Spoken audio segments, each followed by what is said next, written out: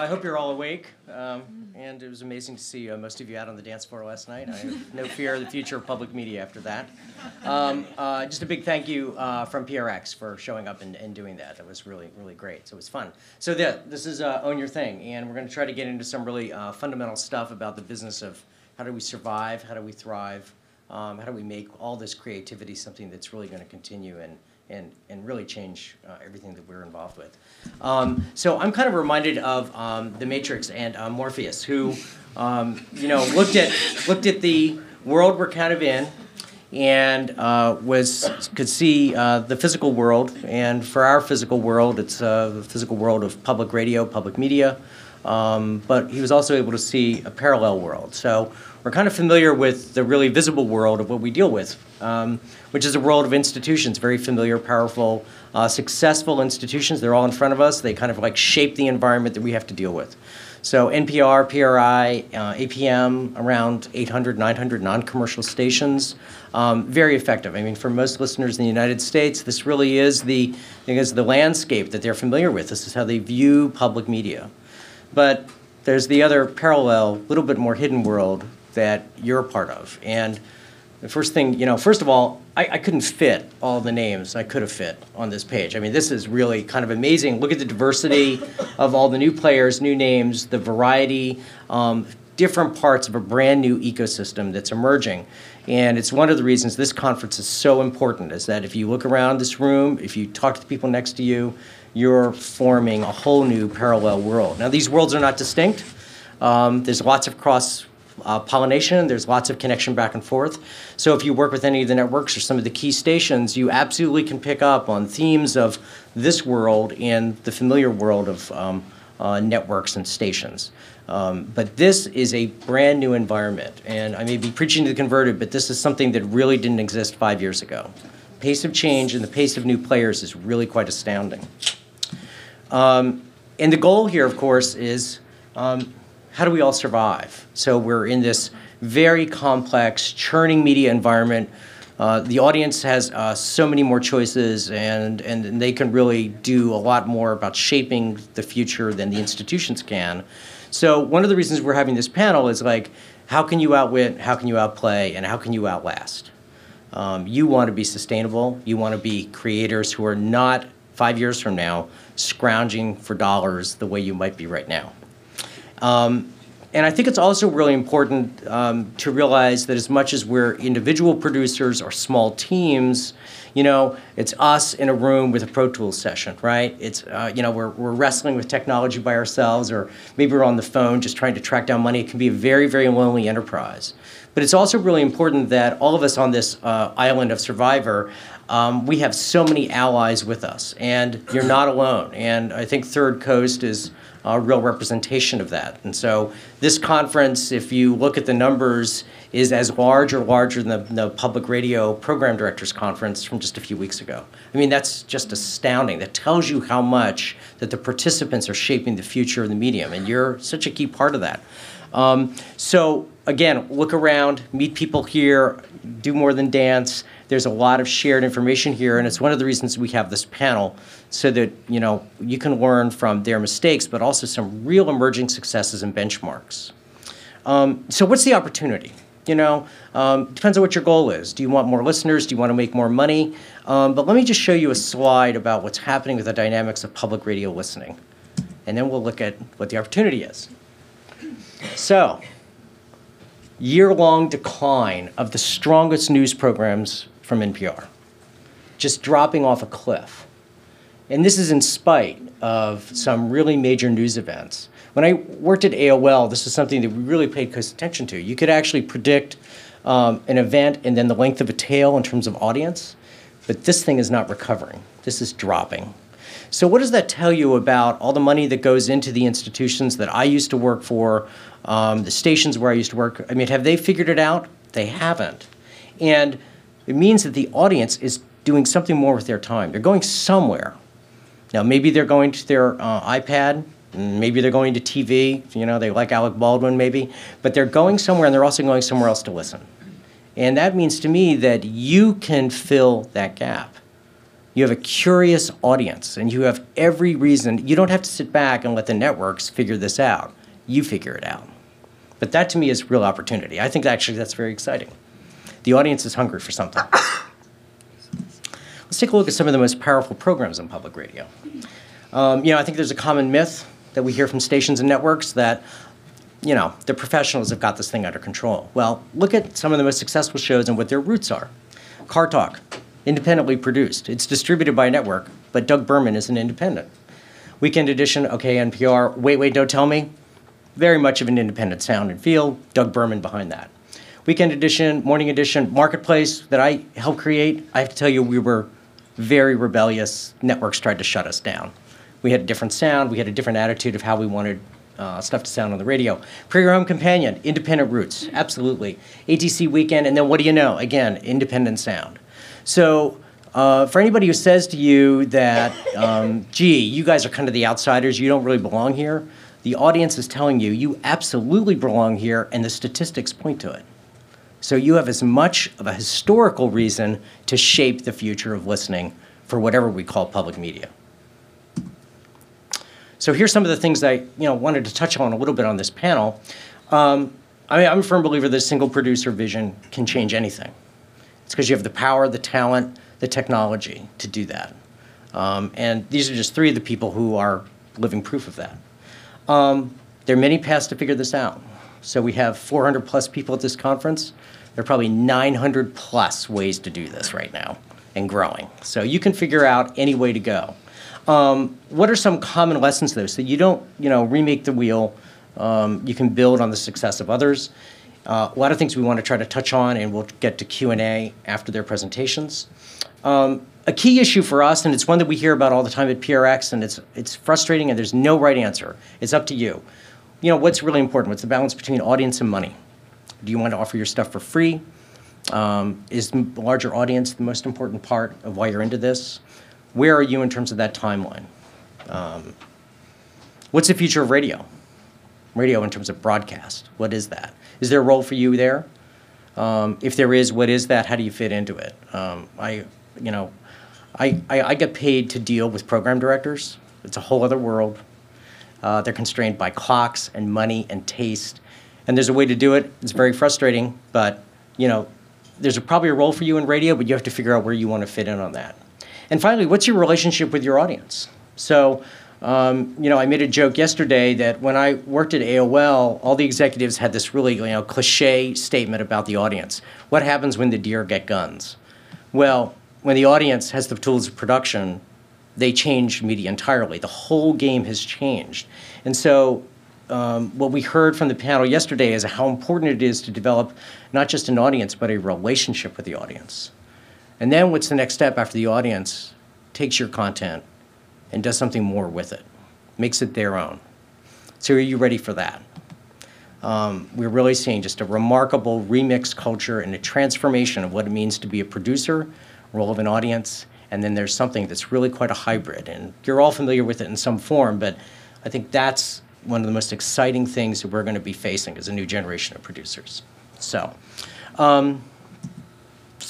when they put up the audio for this session, I really encourage you to go back to yesterday's panel, which was really quite good. There were some nice disagreements, a little bit of fun tension with Amy Costello from Tiny Spark, Jesse Thorne from Bullseye, and Ben Walker from Too Much Information. So today I'd like to start off with Roman Mars. As you know, a legend in his own time, but but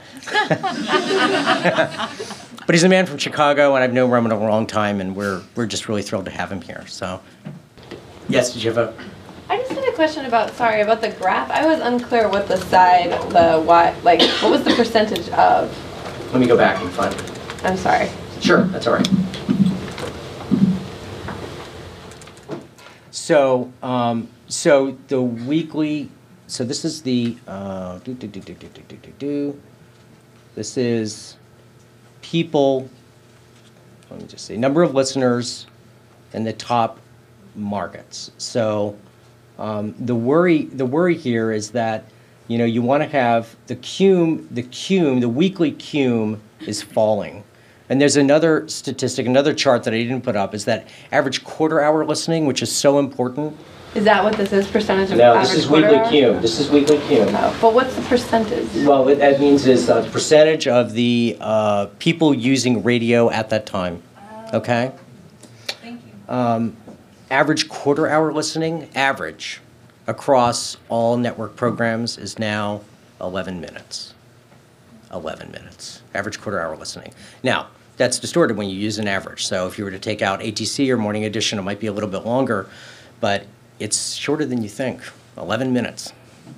And if you're in the podcasting business, you're not producing hours generally. You're actually closer, a lot of times, to the way people are using audio than the network shows. It's really kind of curious. When I worked at Audible, we really worked very, very hard to look at commuting patterns, and we tried to work with book publishers to make sure chapters were only 20 minutes, because the average commuting time in the United States is 19 minutes, or at least was in the 90s.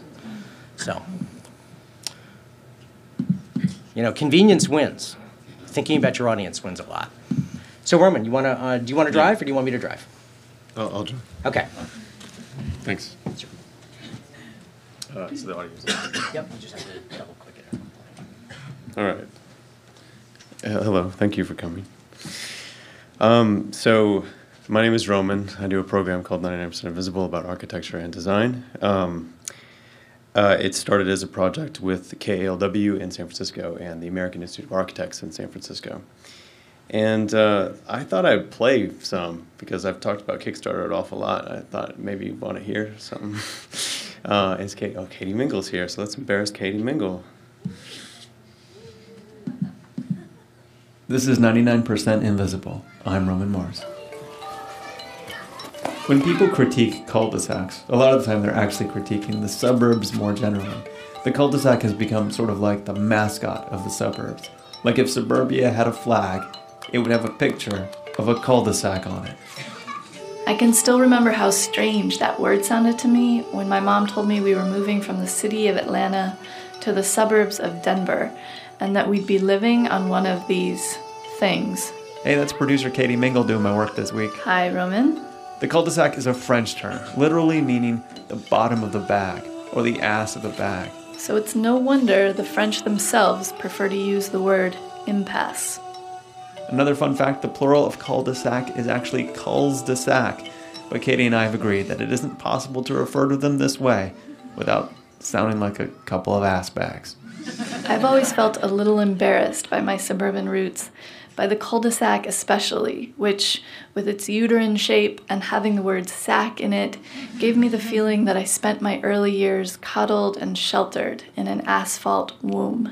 Living on a cul-de-sac has come to symbolize everything that young hipsters or just people who don't see suburbia as the American dream have come to despise, and it's taken on this symbolic role. That's Matt Lassiter, and I think he just called you a hipster. Yep, I think he did. It's come to epitomize suburbia both in the myth of the kind of happy nuclear family American dream and in the way that critics condemn it as a facade.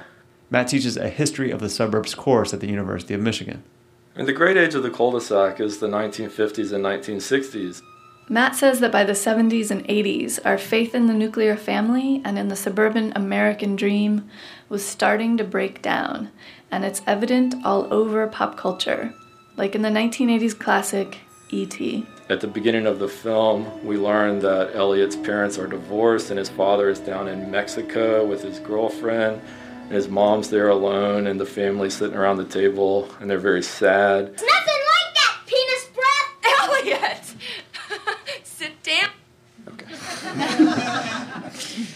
So I do a show kind of about boring things, and the challenge and the interesting part to me is to make them fun and interesting. So I started this as a project. It had underwriting. It had the backing of a station. That's how I got the initial funds to do it. I didn't get paid a lot to do it, but it made it kind of not a stupid thing to do because I have kids and I have a family. And then I got some more underwriting, and KLW floated the difference. And so I think one of these things that, as you probably, let's see, I did this. Okay, so I did the Kickstarter thing. And it was really successful. It was really, really great. And I raised a lot of money doing it. But it took faith with a station, with some people backing it, for it to exist, to build an audience, to do that thing. And I think that's key when you go to direct fundraising.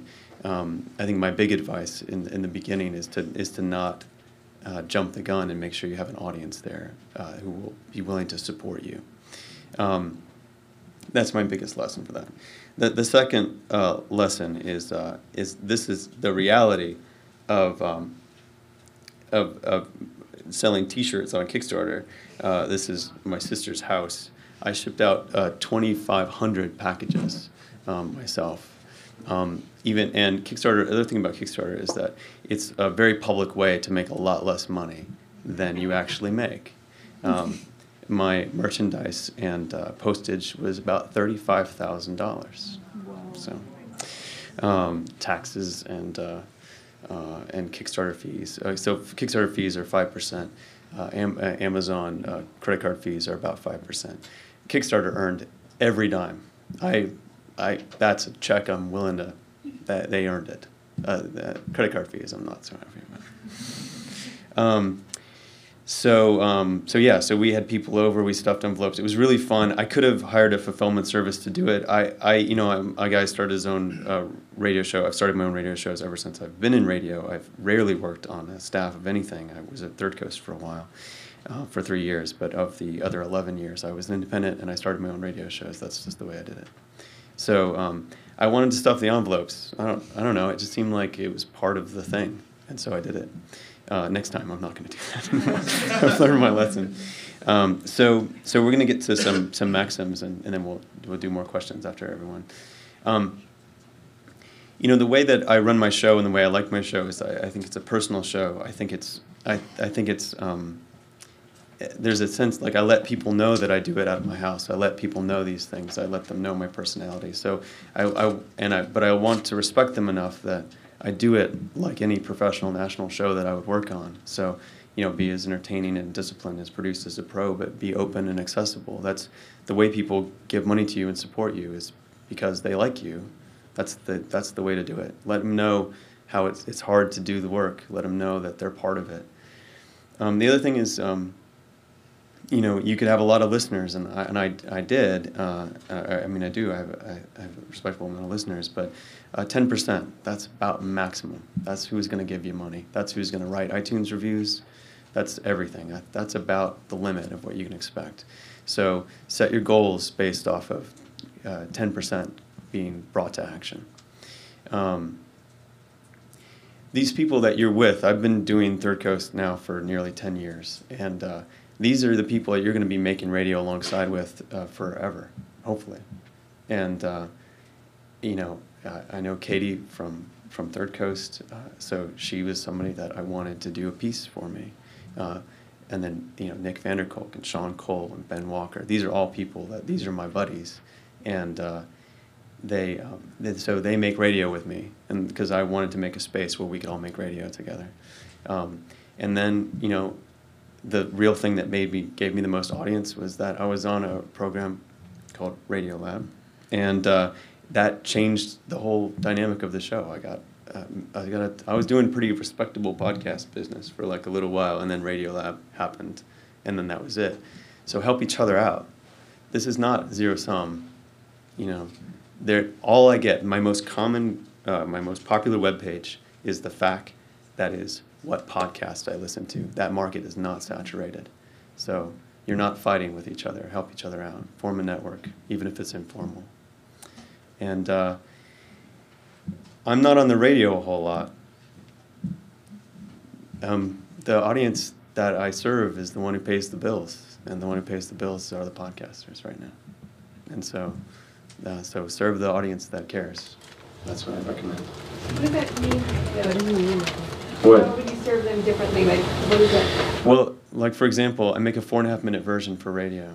Very quickly, people were still telling me I want longer shows.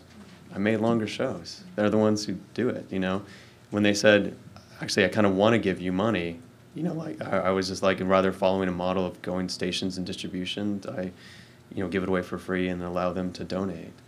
I respond to them because they email and write, and I give back to them. So it's about that. And then when people tell me, you know, when a radio station that will go unnamed tells me I'm too laid back or something, or the show is weird or whatever, I don't make it for them anymore. I mic it so it's this inside of the head voice. It's a personal, I create it for podcasts in a way. And in a way it doesn't suit broadcast, and maybe it's diverging a little bit. But I follow, you know, the people that care. So. Follow up to that. You're saying stations that go unnamed, saying you're too laid back. And in the Kickstarter meeting, you said that you approached Kickstarter when the traditional avenues didn't pan out. You've done this long enough. Can you break what's going through the mind of a programming director? Well, I can't answer that. No, you're the the hottest shit podcast, and the program director's like I don't get it. I don't. It's not. Someone needs to explain something. Well, Question. yeah. So the answer is, as I guess, if the show is popular and doing well, then that's I'm repeating it right now. So if the show is popular and doing well, what is going through the minds of program directors? Why are they saying no, and what are you hearing as an excuse for that? Well, one thing is that the module is kind of an odd beast, you know, like it doesn't fit the hour-long show. It's like the clock doesn't fit, and so I make long versions, but I do make a standard version that's 5 minutes, that's 4.5 minutes long, and it could be slotted into somewhere. You know, I don't know. I mean, it takes a really active person. There's a few in the system that really, like Jeff Hansen at KUOW, you know, like they buy a lot of stuff, they put a lot of stuff, they experiment, but others don't. And I think Jay Allison said this really well at a PRPD last year, is like, I didn't get yelled at yesterday, so I'm going to do what I did yesterday so I don't get yelled at today. And I think that's what goes through the minds of most program directors. And so I don't know. But, you know, some people I talk to, and some are really fans, but also because I have limited resources or time, you know, I do serve that podcast audience, and so I don't bang on their doors a whole lot these days. So that it's partly my fault. We're both in this together. So, well, I'm gonna let it's Carrie. Yes.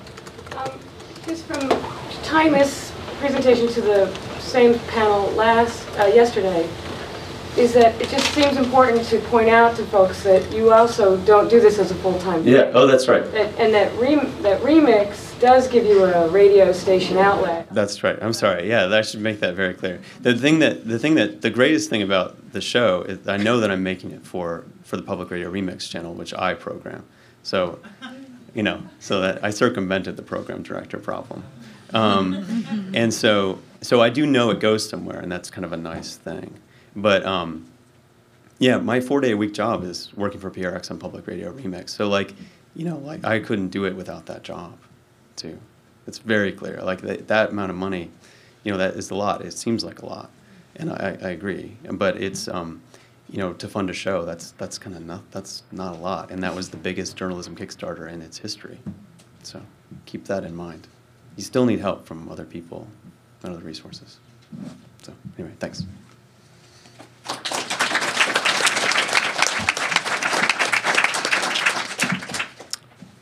Roman's really terrific, and the first show I think that I remember you doing was Invisible Ink, right? Yeah. At KALW. Some of those shows are still on PRX, and it's really neat to go back and listen to Invisible Ink and kind of like trace a creative path to like, where are you now? It's really, I don't know. I went back there a few weeks ago. Don't do that. No, it's really really helpful. The only reason I bring it up is that everybody here is on a path of trying to find your sound and what works for you, and it's something that changes and matures and then changes again, and I think that it's just valuable to understand the past. So if you like, you went back to the very first versions of This American Life, you'd be a little bit surprised. It's a little raw and it's not exactly there. Everybody is on this kind of creative path, trying to figure out, you know, how do I get something that's going to sound good to my ears. So, Francesca Panetta is next. I met Francesca at the last in-person Third Coast. And it was very exciting, first of all, because she's from Britain and is charming, and she does great work. It's great personal work, and I really encourage you to listen to it. It is a very unique sound, and what I really like that you bring to audio is a deep passion and respect. You can hear it in every production you do. Thank you. So, do you want to drive? Sure. Okay.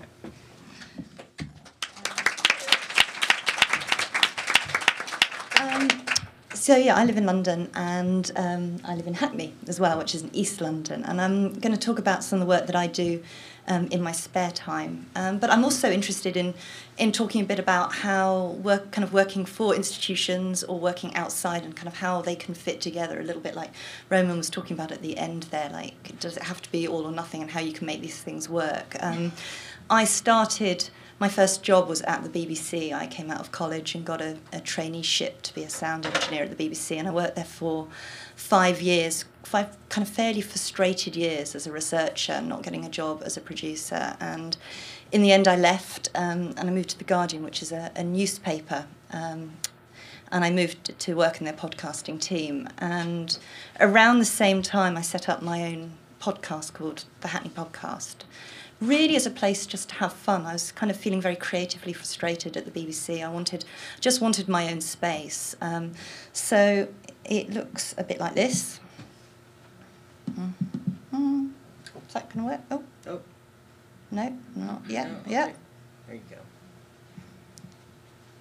Okay. So just going down, they're all the programmes here. They started off, there we are, programme 1 in 2008.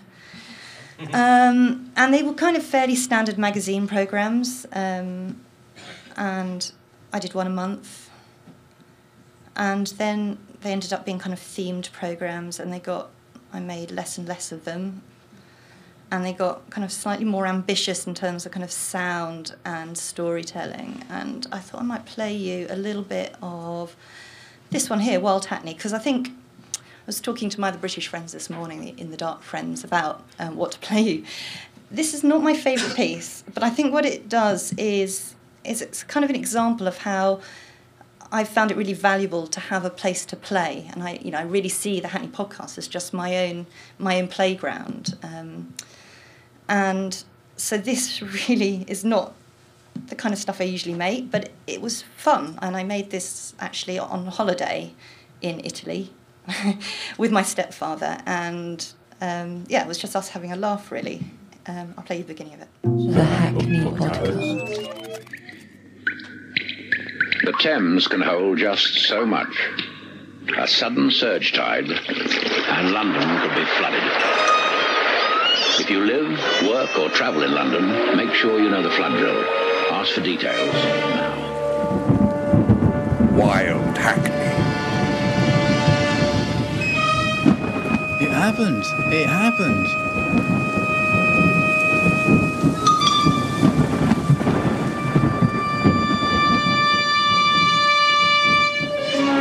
Yeah, very serious at the time.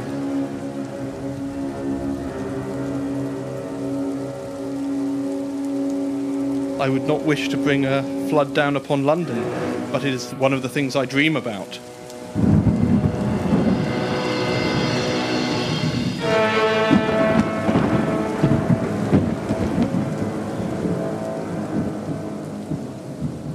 The legend goes that soon after the fields were left to themselves, a change became visible. It became green everywhere in that first spring that Hackney ended. And people on the boats at that time were thinking, well, this is okay for us. But of all the places that got really badly affected was the rivers, and they weren't able to get on and off their boats. They warned us. London Assembly Scrutiny Report, November 2002. London is vulnerable to flooding, be it from the Thames tide, from rivers as a result of heavy rainfall, or from our drainage system.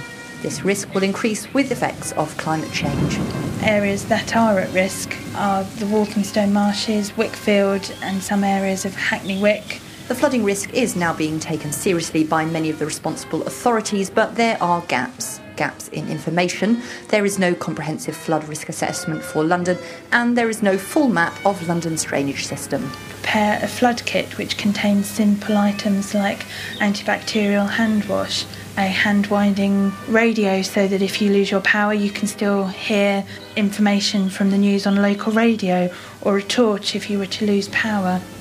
But the seawater exploded into those terrace houses, bringing jellies, hagfish, deep water creatures twitching as they floated up the A12. This is the BBC broadcasting on 1,500 metres to the East Coast flood area.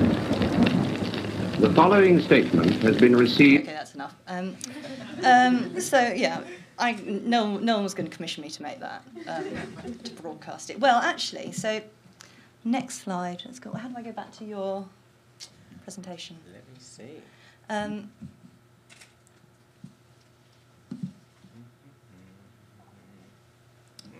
So we've done that. So then I got a call from the World Service at the end of last year saying that they were doing a London season running up to the Olympics, and they wanted me to make some kind of Hackney podcast pieces for them. So I thought that was a really nice irony after having failed to get the job that I wanted now 5 years before, that they were basically commissioning to me to make Hackney podcasts for them to be broadcast to 40 million people. And then I've just also got a Radio 4 4-part series commissioned on the basis of that crazy Wild Hackney programme. I said, I want to make more docudrama, apocalyptic pieces with writers using actuality that I've recorded on the street, and they bought it. So I guess what I wanted to demonstrate with that was if you just go and do it and just show that you can do it well, people will buy it and broadcast it.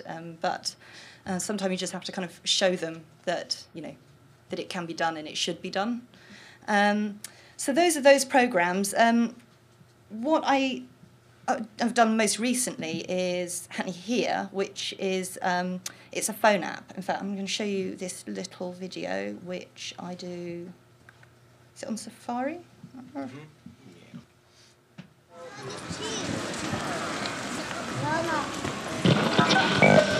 What road are we on? Kingsland Road. That's done, Kingsland Road. CA10 going through Hackney.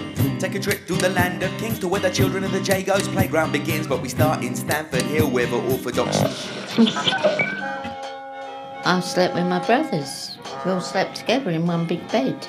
Nobody had a really highly paid job.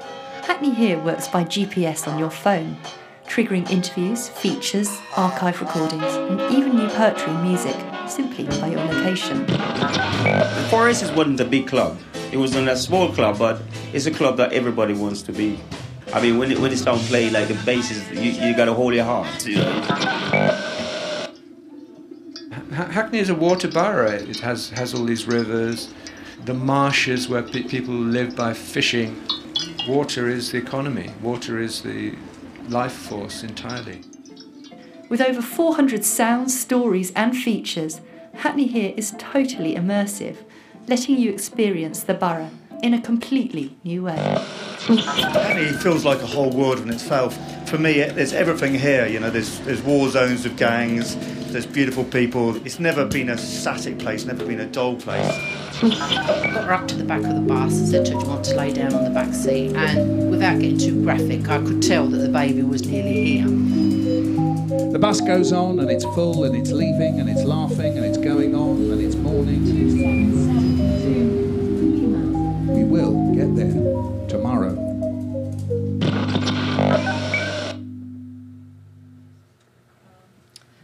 So that's what I did with my kind of Hackney podcast last year. In fact, it just came out in March on iTunes, and so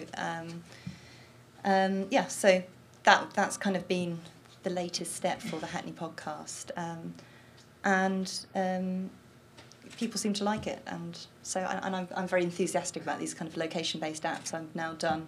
Since then, I got another example of how kind of making your own thing just because it's something you want to do and believe in. I was then commissioned by something called the National Trust, which is like a heritage organisation, to make one for them in Soho. So they then came to me. We didn't even go out kind of looking for business. They came and tried it, liked it, and commissioned me and my team to do one for Soho, and I've just done one for The Guardian in King's Cross. I'm just doing another one in Farringdon. So now my 4th just this year, actually, of these location apps. I mean, I do all this while juggling a job at The Guardian. I've kind of now gone down to kind of more part-time because it's kind of takes up quite a lot of my time doing these other projects. So a bit like Roman says, it's for me it's kind of balancing up these two things, that you can pay bills but also so that your own projects can make opportunities for you as well. So I was going to give some maxims back to here. Which are start small and modest, yeah. So the. That's okay. Just gonna take it down here. I know. This thing. I think if you've got big ambitions and you expect something to be a kind of global success, it's probably better just to start because you want to do it and see where it goes. Be open to the ideas and possibilities. Like, let things develop. Work with what works well for you along the way. Definitely be led by your heart. Make the stuff you really want to make, not because you think that there's a market for it or you think you should be doing it. Make really good stuff. Make it excellent. Don't overthink it. Just do it and, let it grow organically. That's it.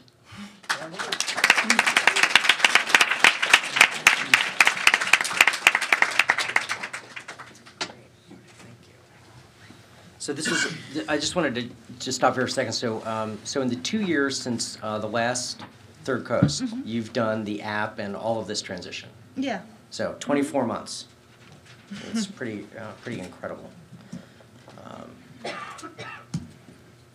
So Martina Castro from Radio Ambulante, this is a really remarkable project, really visionary, starting with the notion of something we're familiar with here in the United States, but doing something much more than just doing something in Spanish. It's a much larger vision. So, Martina, do you want me to drive here? Yes, and please. You'll just tell me what you want? Yeah, sorry. I hope you guys can see me and hear me. I'm not feeling so great, so standing would probably be bad for both of us. Okay. So, that's a good one to start. My name's Martina Castro, and I'm a senior producer and co-founder of Radio Ambulante, which is actually translated to mean radio on the move. And just to tell you a little bit more about me first, I started at NPR, my career there as an intern right out of college, and worked my way up to be a producer at both the national desk and day-to-day in Los Angeles. And I loved it. I really learned a lot. It was amazing how much I got to learn in such a short amount of time. I was only there for 5 years. But I had this bug. I just wanted to play more. And it's kind of fun to hear Fran talk about that same process at the BBC. The framework doesn't really allow for that, especially where I was in my career. So I quit. It was crazy, but I just was like, I'm at a point in my life where I can do this. I quit my job, and I found KALW in San Francisco. Another similarity that's just, I can't say enough about this place. It is definitely a breeding ground for entrepreneurial spirit, creativity, amazing support network, and I definitely credit it with making me ready to say yes to Daniel Alarcón and Carolina Guerrero when they found me at a conference and told me they wanted to make this. I mean, come on. Who can say no to that, right? So I was like, okay, yeah, let's do it. I signed up right away, and along with our co-founder, Annie Correal, we set about to make what we love about public radio shows like This American Life and Radiolab and Snap Judgment, these character-driven, sound-rich shows in Spanish. And, the reason we did this is, A, because we wanted this to exist. But, we dug around and we just couldn't find anything that was quite like it. In Latin America, it's just, much more common to find live radio shows where it's personality driven and it's interview based. It's just less expensive. And if you're a radio producer, what I find is that you're mostly asked to do spots and headline news, and there's just no room for this, is what we heard. So we think that there's hunger for it, and that it's time to make it happen. We consider the United States to be a Latin American country. We have like over 50 million Latinos here, so we think it counts. And we found some really amazing numbers about radio in the Latino community. The reach of radio in Latinos, both English and Spanish dominant, is 96%. And 50% of people who listen to radio, of Latinos who listen to radio, consume it exclusively on digitally. So it's just, this is the time. This is the time to do it. They're also catching up so fast. This idea of digital divide is so outdated.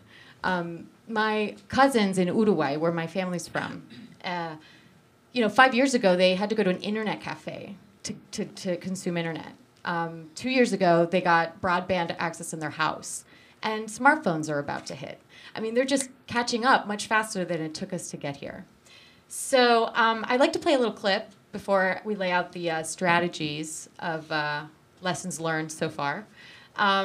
Because I understand not everyone here speaks Spanish. We're going to have a little translation here.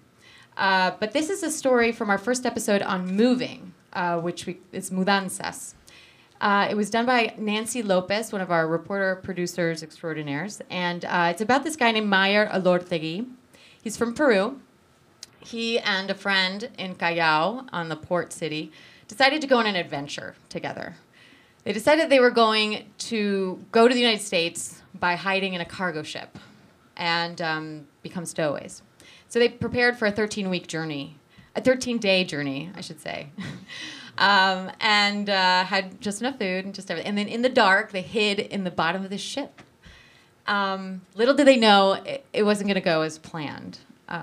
So I think this is a clip of Maya explaining what it was like to be in the hull of the ship.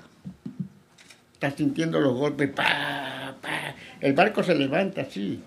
Hay oleajes de 40 pies de alto que tapan el barco. ¿Me entiendes? El barco a veces sube así, así, y después cae, pum, pum, así. Todo es oleaje, todo es ruido, pues no se sabe ni los días que uno está ahí, porque no puedes ver la luz del día, solamente ves oscuro. Es horrible, es horrible. Muchas veces llorábamos también.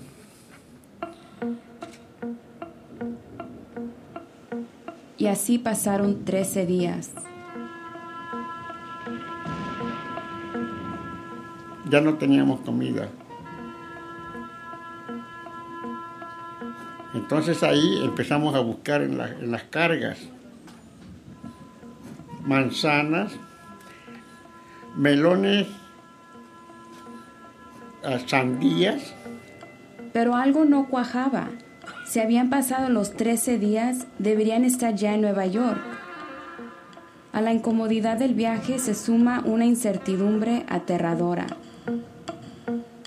Y es así que un viaje difícil se convierte en una verdadera tortura.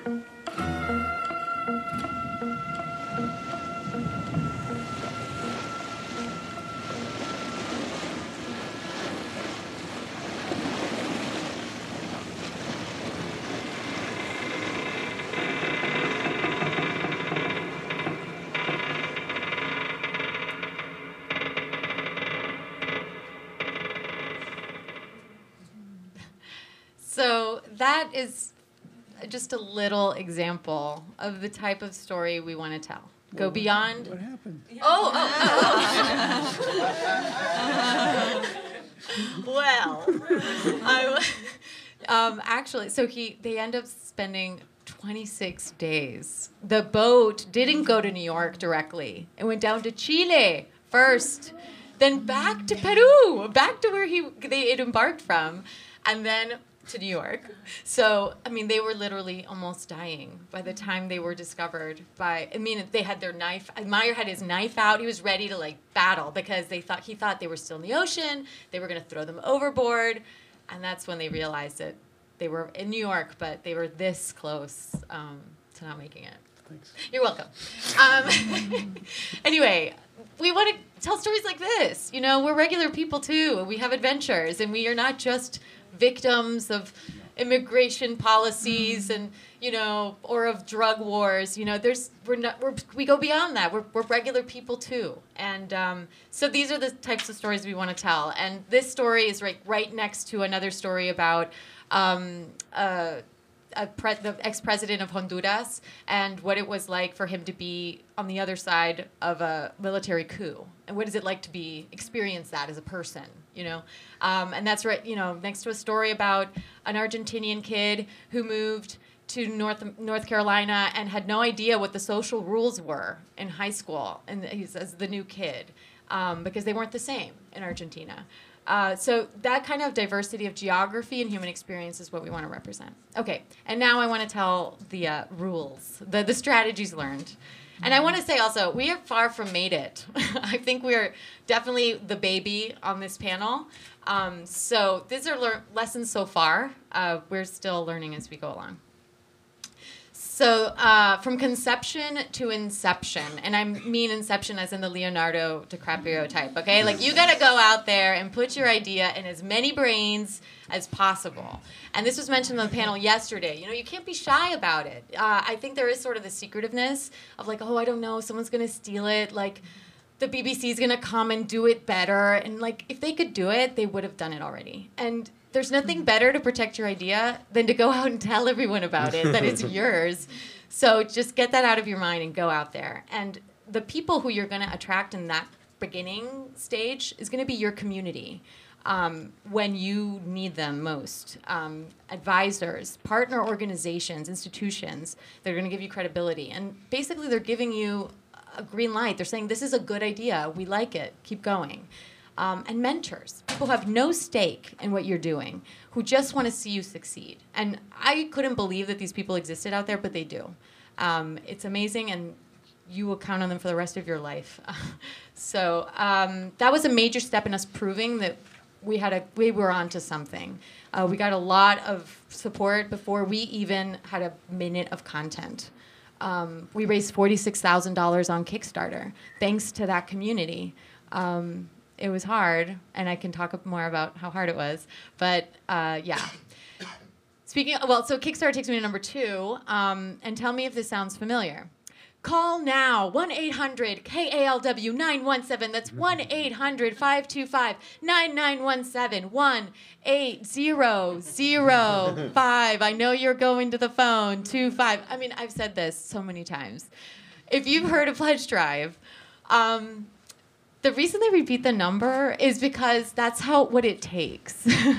So I liken the Kickstarter campaign to pledge drives, and I kind of stole this from Roman, because it's true. They have a plan, they have a deadline, they have a certain amount they have to raise. They roll out perks and gifts that you can only get at certain times to entice you, and they're all about why you need to give right now. And if you want any piece of advice on Kickstarter, it's just like, you got to be relentless. I mean, Kickstarter doesn't use airwaves, but it uses the phone, Twitter, email, everything. And literally picking up the phone to badger people. And a plan. You need a plan. So that's that. It helps to have a secret weapon like a kick-ass novelist who has a network of amazing friends who can donate cool books to give away on your Kickstarter. So I that disclaimer aside, you know, it really is, you have to have a good team.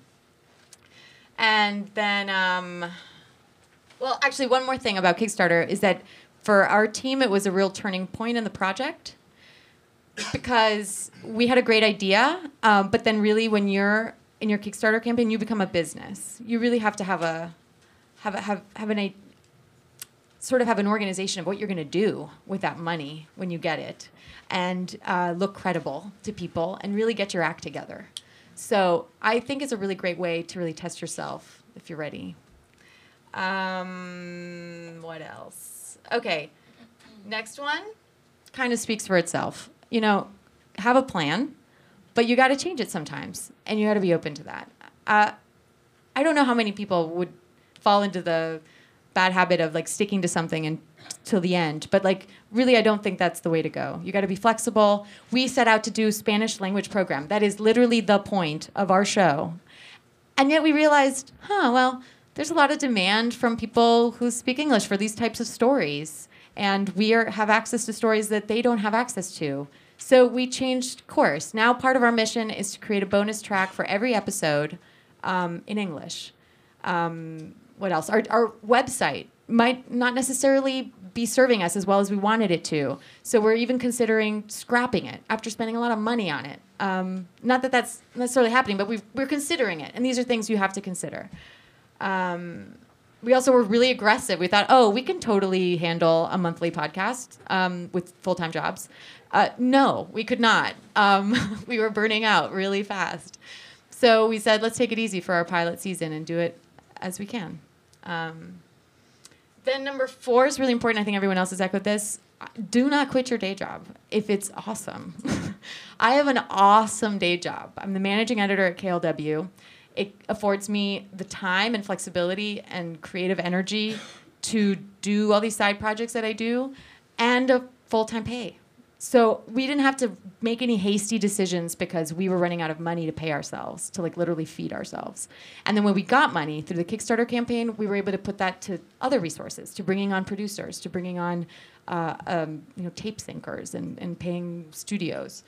So I just can't stress enough how important that is to just debunk that myth that you have to jump all the way in and be homeless and like put it all on your credit card. I don't think that's necessary to do your own thing. And to remember that you are now a business person. It's great. You thought maybe, okay, your passion is now going to be what feeds you, but the other part that really feeds you is how savvy you are as a business person. So we've had to be creative about how are we going to make this sustainable? Well, we've gotten a lot of response from Spanish teachers. They love it. They're like, wow, our students are loving this. Give us more. Like, we want to do a curriculum. Okay, cool. This might be an avenue for funding. What else have we done? Micro donations, pursuing private donors, live events. We've already hosted one. We have another one coming up in San Francisco on Tuesday, if you want to come. And workshops, trainings. We've already done a few of those. So just, I think that I was just recently at the Online News Association conference, and I think that was the biggest lesson I took away, is that journalists they're not making the switch, that we are now business people. So don't put that responsibility to anyone else. It's your job. And my universal lesson, next slide, is that you can own your thing without doing it on your own. This is the number one thing. Look at these amazing teams up here. You know? How could anyone do it on their own? They have each a special power, a special gift. But not one person could do it on their own. And that is literally what I think is the strongest element of our team. Take everything else away. And the reason I know we are going to do this is because we each bring something no one else has, but combined, we can't do it on our own. Not one person could do it on its own. And so we appreciate each other and appreciate that concept. And yeah, it's your team that gives other people confidence so you can pull it off too. So thank you.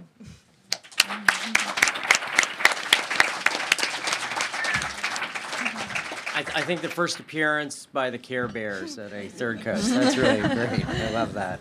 I wanted to ask one question, then I open it up for more questions. But my question is, how do you think about your audience? And the reason I bring this up is that, Francesca, you and I had a little online back and forth about essentially who are you making this for?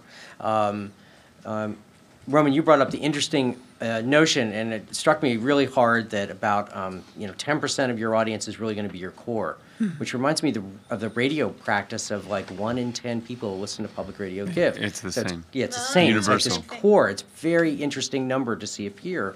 And then, Martina, for you, I mean, you have a sense of a target audience, but then it sounds like it's actually changed. You're discovering there's much more to that original vision. So can you just talk briefly about how you view the audience and how that relates to your creative process, and then we'll open it up. I don't think very much about my audience. Exactly. She does not. I really don't. I never have. I know, and it's not just for the Hackney podcast. I make stuff that I like, whether it's for the Guardian or for the BBC or for the Hackney, and people all around the world listen to the Hackney podcast. So it's certainly not for local residents, but yeah, I don't compromise. What about? No, I'll make the content that I want to put on, what I think is going to work. Yeah. So I think about my audience a lot. I make an entertainment show. I like entertaining. That was the goal and challenge of this particular job. I was like, I want to host again. I want to write more. I want to make something that's entertaining. So I think about them a lot. I still make it for me first. That's the job. I make the pieces I want, but I like my audience. Unlike Fran. Martina? It's a really good question because we set out to make something that we like also. But also we have so many different audiences. If you think about Latin American audience, it's just totally different. They have no idea. They've never heard something like this. We actually had one of our stories was heard by it's actually on the Third Coast websites. You may have seen it. It's the one about the two guys with the same name. And it was reported by Camila Segura in Colombia. She played it for her friends. She literally sat them down and said, okay, you all have to listen to this now. And afterwards, her friends loved it, and they said, wow, they were so great. But I don't know why you chose that actor with such a weird accent to do that. And we're like, no, it's real. It's a real people. Like, they don't get it. They don't get it. It's, the last time they heard something like this, it was radio theater, radio dramas, So we know that we're basically, I don't mean to put myself in a club with This American Life, but think about how when they came out, they had to make their audience. And we really consider ourselves in that position. But then at the same time, now that we have English language content, we really know that you guys get it. So it's kind of exciting to do both, but it's really juggling two very, very different types of audiences. Great, that's helpful. So questions, and if you can, should they use the mic?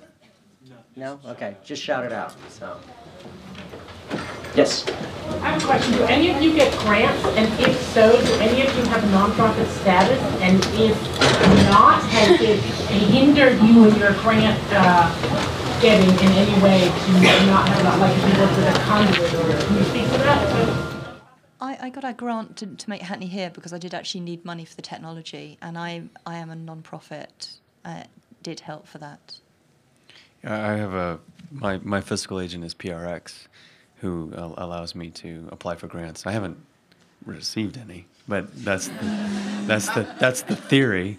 But in addition to that, they're my fiscal agent, and they help me with payroll and things like that. So we have a deal like that, but a lot of the intention was to apply for grants with that ID. But no. Have you run into any grants that you were interested in applying for? No, I've applied for. We've applied and failed. I hope that'll change. But so yeah. So I applied. One was applied under KLW as a nonprofit. I've never done it under my own name. I've always found some entity to work with on it. But you've never found that was a problem, like having a sponsor? It was a problem, and then I never got one. At one point, the NEA stopped funding, any individuals through conduits. And yesterday, in one of the sessions, a woman from the NEA said, there are things here that you guys should maybe be applying to, but I don't know if that's even possible. But that's obviously a very specific level. Yeah, NEA is very specific, where you can only have one tax ID, you can apply for a grant at a given year, and things like that. So yeah, I don't know for sure, but for the most part, I think that it's good to align yourself with a nonprofit, and it's good to work with people, and it's a good chance for you to work with people. So I talk to different architecture foundations as to be my fiscal agent as well. Before we settled with, worked out the details with PRX. So I think there's a good opportunity to pair with people. but I don't know like what the answer is because I've never gotten a grant. We have a fiscal sponsor, Pulitzer Center on Crisis Reporting, and we have applied for grants and also not gotten them. So, but we really haven't done that aggressively yet. We've been so putting. Well, we did get one, yeah, but I mean, but like not to the point that's why we launched the Kickstarter. I mean, that to us was really important to do at the point where we were, because we weren't going to create content at that point without it. So we. So I think we're more aggressively looking now that we have sort of a flow going. But we're about to finish our 3rd episode, and we'll finish our 4th before the end of the year. Sam?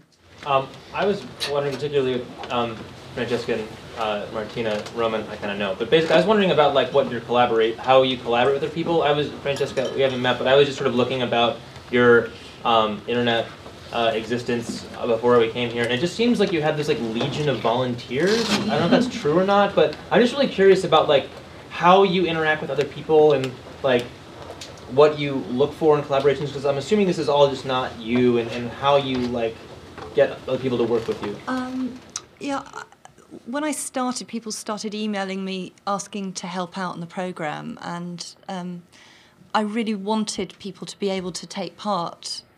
Because it felt like kind of felt like, it sounded kind of community-ish, and that people should be able to work on it. But I'm quite picky as well about my programs, and so I really only let people do field recordings for me. I do all the interviews myself, and I edit it all myself, and so people come with ideas and they record the actuality is like just is field recording the right word in States? It's like just the sound of like traffic and stuff. Mm-hmm. So generally that's how they take part. So you mean specifically like on our team? Yeah, your team, or like how you choose to work with other people outside your team. Well, it's always someone knows someone and has already a good working relationship in some other regard. But like on our specific team, we just got interns, which we're so excited about. But up until then, I mean, me and Nancy were doing all of the sort of mixing and sound production. And I edit a script, but a lot of the scripts go through, all of them go through Daniel. And then the administrative part is, it's kind of like a 6 people team that's like kind of managing all this stuff.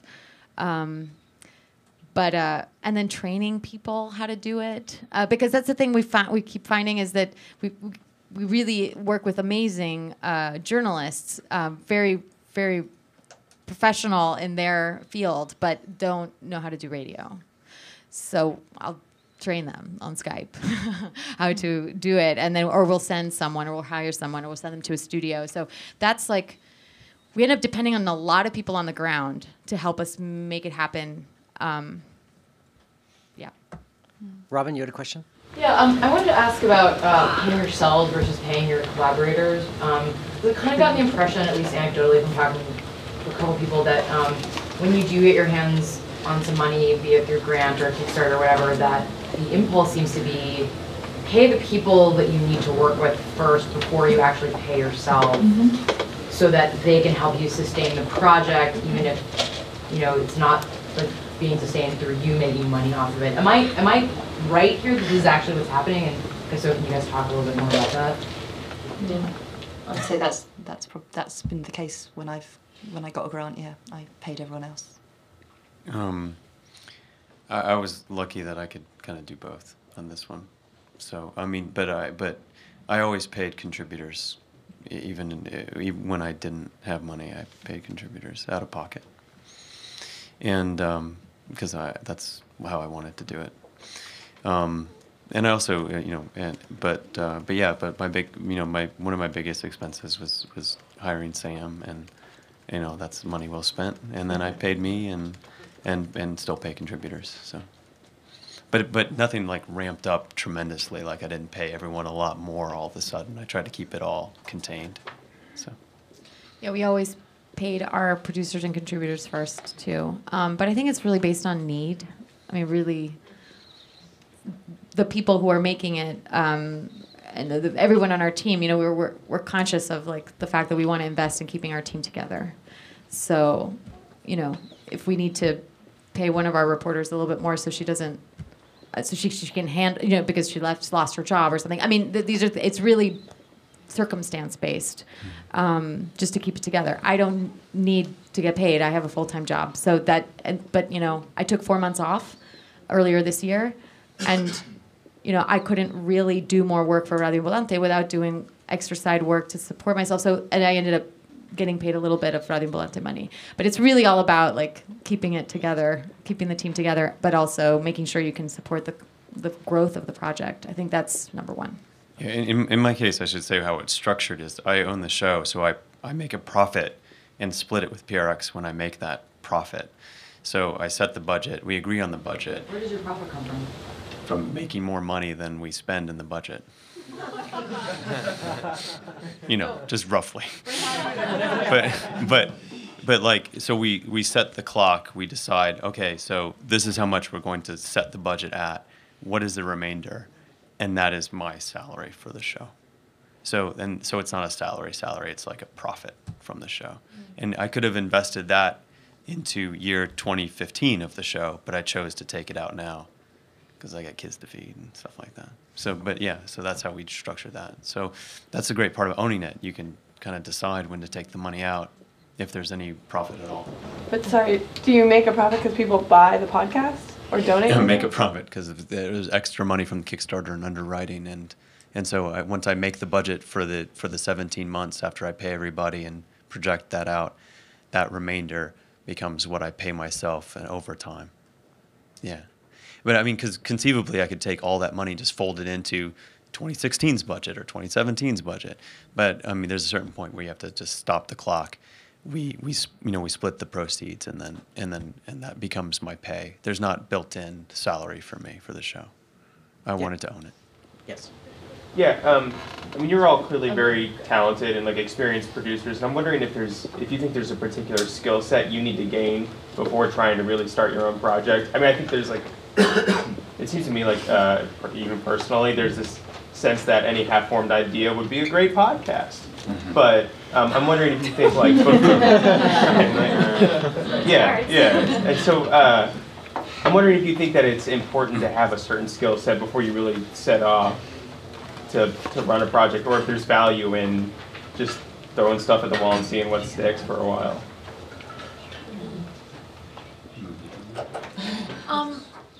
Well, I think there's something to being said to just doing it. So you can make your product, whatever it may be, your podcast, let's say, in your home and learn as you're making it for nobody, for yourself, like just to do it, just to make it. And I think that that's really a good place to start if you don't already have the skills of like making a radio show every day. Like if you don't know that you could sit down and mix and interview and do that right away, then just start doing it anyway, but learn as you go along and don't make it your big project. Don't launch it until you've got it down.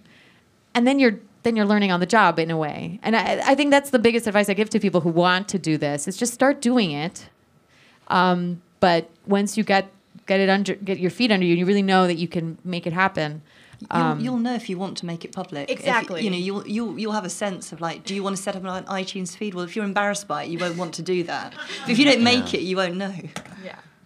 Yeah, I think working is the only way. You can't think your way out of your bad habits when you're a young producer. You work it out. So I would put out as many episodes and give yourself deadlines and make it. Just keep making stuff. It took me forever to do something I was proud of, which is why you shouldn't go to PRX and download Invisible Ink and listen to it. I mean, that was okay, but so it's not like. I want to point out too that most of the conversations I've had in the last 48 hours have been from producers asking about money and actually the fear factor of like, I got into this to make radio. But oh my God, if I'm going to do this, I've got to figure out the money side of it. Utterly intimidating and crazy, difficult. But that's why there's so many other experienced people walking around that you can call upon. Nobody's going to refuse your phone call if you have questions about how do I put together a budget, or who do I approach, or can you handicap some funding sources for me. When PRX began, the very first grant we got did not go into the business. It was designated for the business plan. That's where the money went. And we had to make sure that we could we craft a business before we even had a business. And Amy Costello, who was on the panel yesterday, said, have a business plan. And a business plan doesn't have to be like, 500 pages with, spreadsheets. It can be, it's just a plan, and yet it's something that works for you. But it is something that you can there share with others that has a dollar figure to it and has a little bit of a path about where you're going to go. And then other colleagues here can help you flesh that out. Also, making radio is really cheap, or podcasts. I mean, the kit's pretty cheap, and it's just your own time. Like, we're really lucky. Filmmakers really want to be doing what we're doing, and they can't do it for free, and they're dependent on other people. You can just do stuff yourself so easily, and I kind of think we should be kind of really excited because it's so cheap. And I would learn the joy of the business part, honestly, because you're going to have to do it. What's the joy part? Just being creative with trying to solving the problem. You guys are producers. To me, producers mean problem solver. That's why I actually, Paolo likes to call directors. I like to call producers, because I think that, that producer means you do whatever it takes to get the show on, and this is going to be what it takes to get the show on. And I think it's kind of an exciting part to explore. It's not something I'm particularly adept at, but I'm learning as I go, and I like it. So, the other little building block I would just throw out as we come to an end is our general experience, but I've seen each of you has actually a nut graph of like what you are. Like, this is what we're doing, and it is tight and it's clear. And get your idea down to one quick, pithy vision. You have 5 minutes with somebody in an elevator. Go. Can you explain it? Can you explain that to a listener who's never heard your podcast before? You have kind of like an instant. Grab them. So be able to sell yourself in a genuine way about, your passion and what this thing is specifically that you're doing. So great. Well, thank you very much. This was fun. Guys, thank you. Thanks.